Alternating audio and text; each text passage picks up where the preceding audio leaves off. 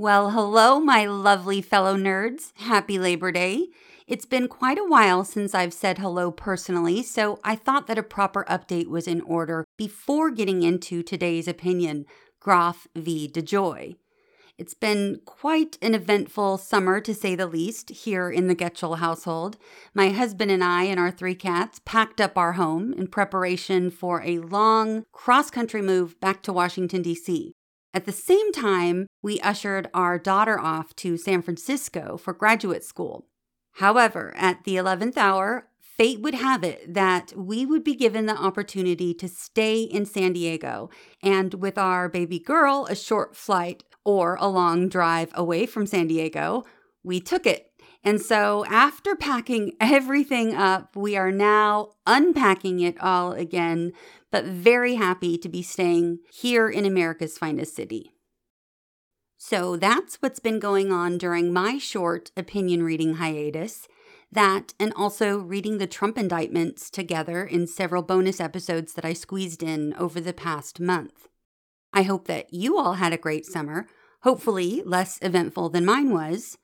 It is hard to believe that it's already fall and it's time to get back into the swing of things for those of you on an academic calendar anyway.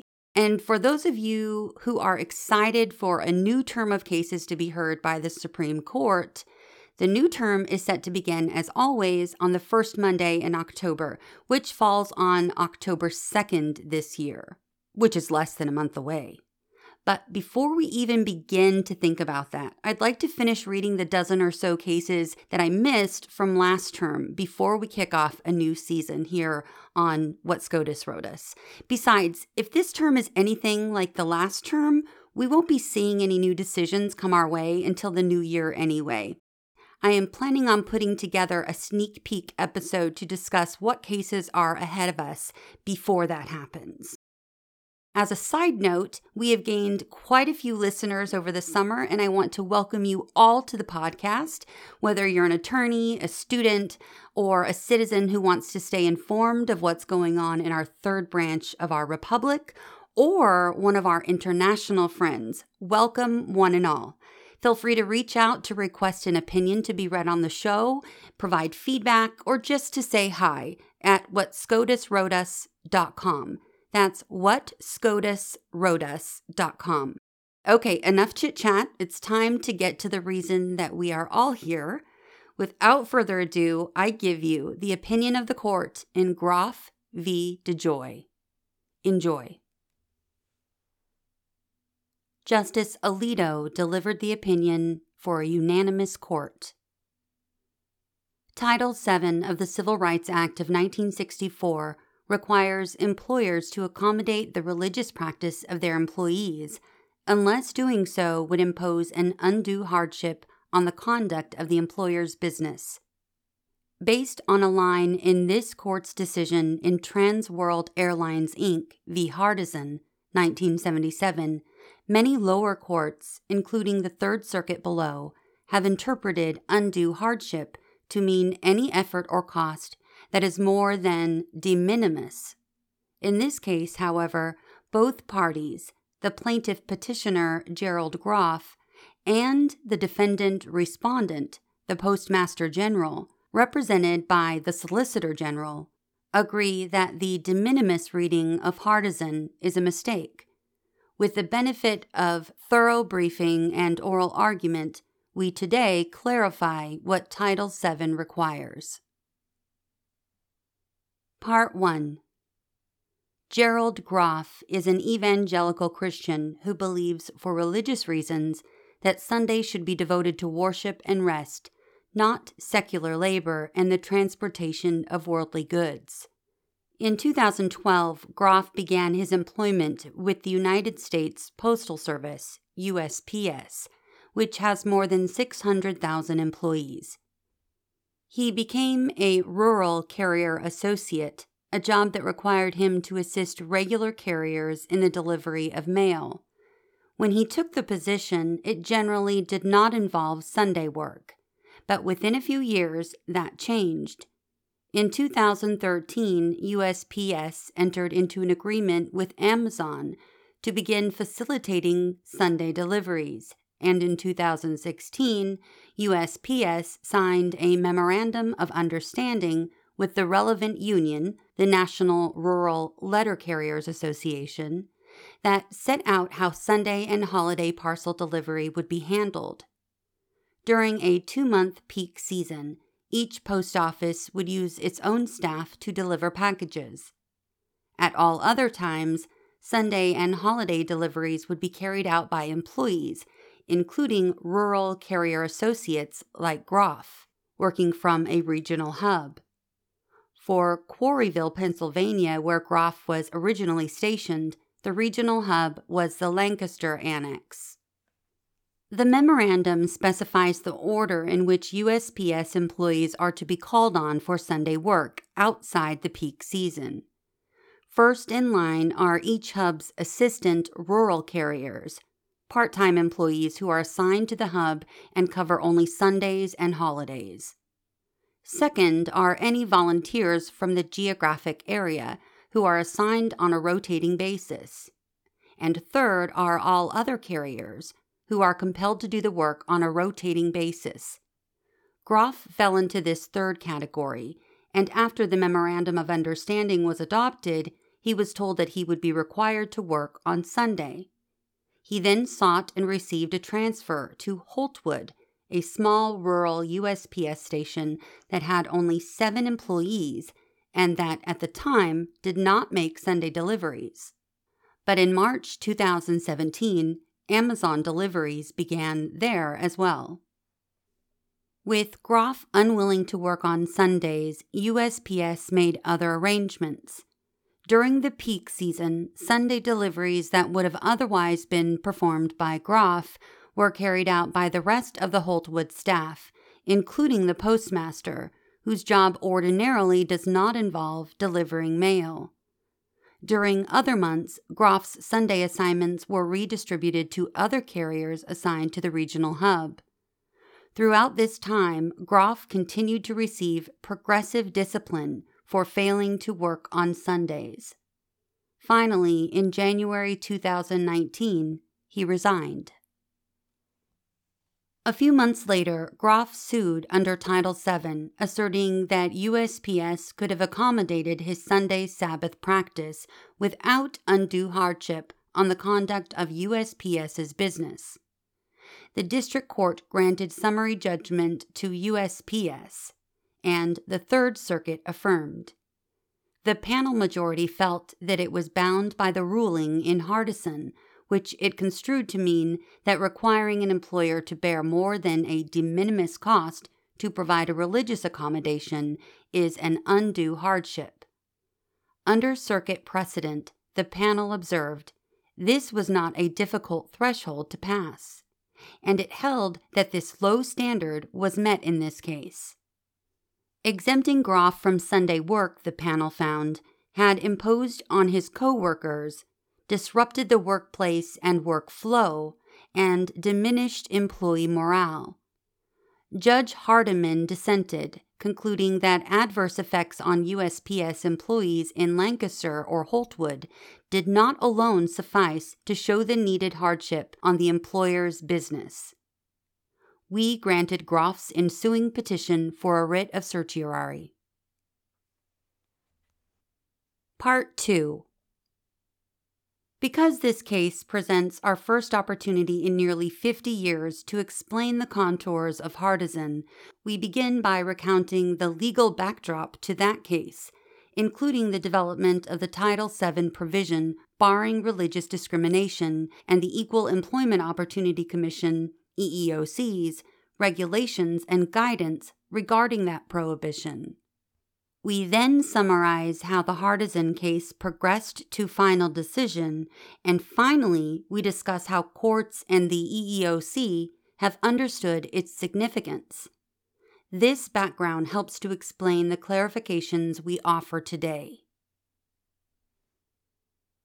Section A.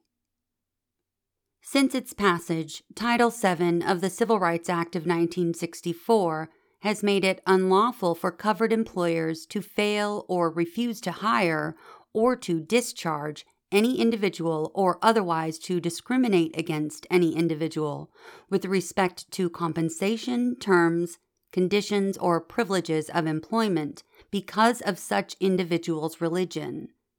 As originally enacted, Title VII did not spell out what it meant by discrimination because of religion, but shortly after the statute's passage, the EEOC interpreted that provision to mean that employers were sometimes required to accommodate the reasonable religious needs of employees.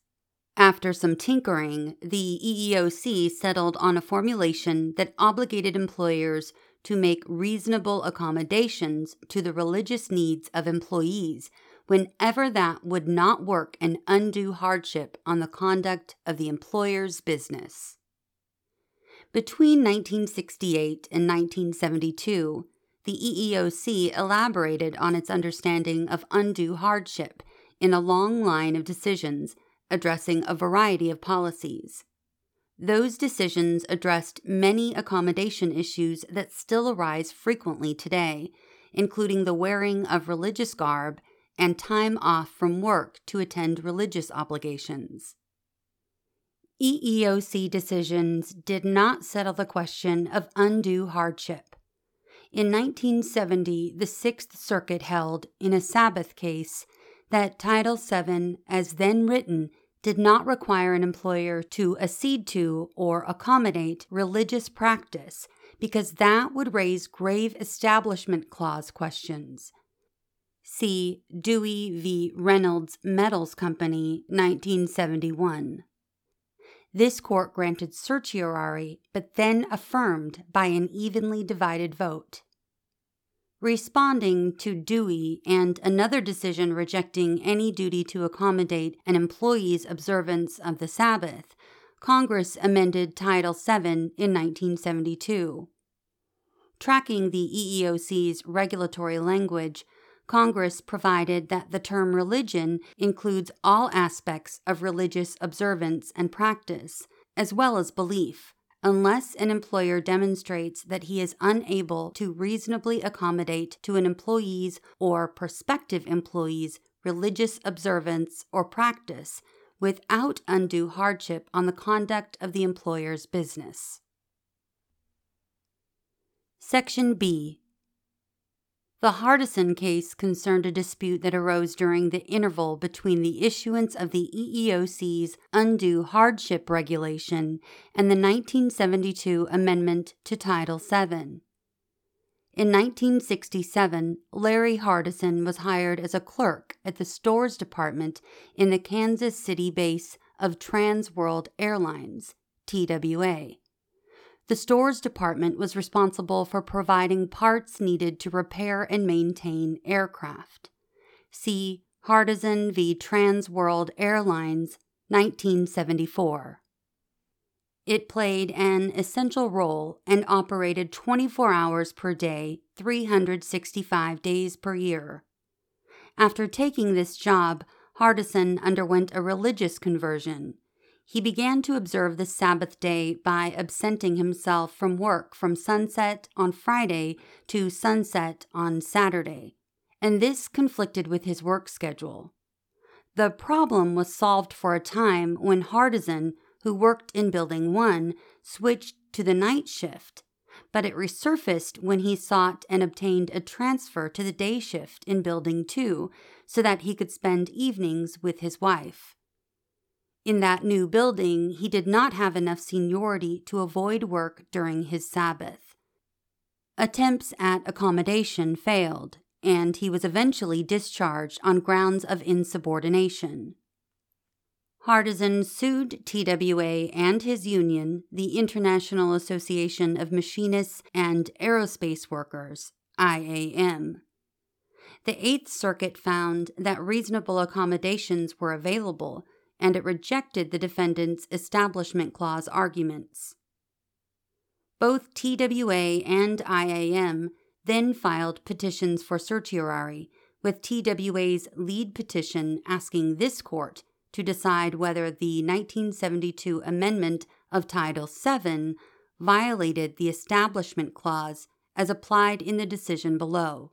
particularly insofar as that decision had approved an accommodation that allegedly overrode seniority rights granted by the relevant collective bargaining agreement. The court granted both petitions. When the court took that action, all counsel had good reason to expect that the Establishment Clause would figure prominently in the court's analysis. As noted above, in June 1971, the court, by an equally divided vote, had affirmed the Sixth Circuit's decision in Dewey, which had heavily relied on Establishment Clause avoidance to reject the interpretation of Title VII set out in the EEOC's Reasonable Accommodation Guidelines. Just over 3 weeks later, the court had handed down its now abrogated decision in Lemon v. Kurtzman, 1971, which adopted a test under which any law whose principal or primary effect was to advance religion was unconstitutional. Because it could be argued that granting a special accommodation to a religious practice had just such a purpose and effect, some thought that Lemon posed a serious problem for the 1972 amendment of Title VII. And shortly before review was granted in Hardison, the court had announced that the justices were evenly divided in a case that challenged the 1972 amendment as a violation of the Establishment Clause. See Parker Seal Company v. Cummins, 1976. Against this backdrop, both TWA and IAM challenged the constitutionality of requiring any accommodation for religious practice. The summary of argument in TWA's brief began with this categorical assertion: the religious accommodation requirement of Title VII violates the Establishment Clause of the First Amendment. Applying the three-part Lemon test, TWA argued that any such accommodation has the primary purpose and effect of advancing religion and entails pervasive government entanglement in religious issues. The union's brief made a similar argument, but stressed the special status of seniority rights under Title VII.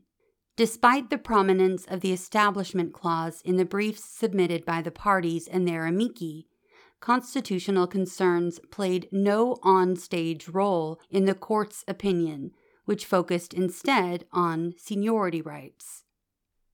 The opinion stated that the principal issue on which TWA and the union came to this court was whether Title VII requires an employer and a union who have agreed on a seniority system to deprive senior employees of their seniority rights in order to accommodate a junior employee's religious practices. The court held that Title VII imposed no such requirement. This conclusion, the court found, was supported by the fact that seniority systems are afforded special treatment under Title VII itself. It noted that Title VII expressly provides special protection for bona fide seniority systems, and it cited precedent reading the statute to make clear that the routine application of a bona fide seniority system is not unlawful under Title VII. Invoking these authorities, the court found that the statute did not require an accommodation that involuntarily deprived employees of seniority rights. Applying this interpretation of Title VII and disagreeing with the Eighth Circuit's evaluation of the factual record, the court identified no way in which TWA, without violating seniority rights, could have feasibly accommodated Hardison's request for an exemption from work on his Sabbath. The court found that not enough coworkers were willing to take Hardison's shift voluntarily, that compelling them to do so would have violated their seniority rights, and that leaving the store's department short-handed would have adversely affected its essential mission. The court also rejected two other options offered in Justice Marshall's dissent. One, paying other workers overtime wages to induce them to work on Saturdays and making up for that increased cost by requiring Hardison to work overtime for regular wages at other times, and 2, forcing TWA to pay overtime for Saturday work for 3 months, after which, the dissent thought, Hardison could transfer back to the night shift in Building 1. The court dismissed both of these options as not feasible, but it provided no explanation for its evaluation of the first. In dissent, Justice Marshall suggested one possible reason, that the collective bargaining agreement might have disallowed Hardison's working overtime for regular wages, but the majority did not embrace that explanation. As for the second, the court disputed the dissent's conclusion that Hardison, if he moved back to Building 1, would have had enough seniority to choose to work the night shift. That latter disagreement was key. The dissent thought that Hardison could have resumed the night shift in Building 1 after just 3 months, and it therefore calculated that it would have cost TWA to pay other workers overtime wages on Saturdays for that finite period of time. According to that calculation, TWA's added expense for 3 months would have been $150, about $1,250 in $2,022. But the court doubted that Hardison could have regained the seniority rights he had enjoyed in Building 1 prior to his transfer, and if that were true, TWA would have been required to pay other workers overtime for Saturday work indefinitely. Even under Justice Marshall's math, that would have worked out to $600 per year at the time, or roughly $5,000 per year today.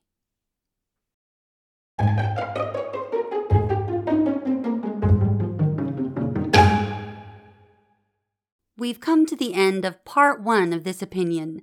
Next episode, we will pick up right where we left off this episode to read the second half of the opinion. Until then, thanks for listening to What SCOTUS Wrote Us.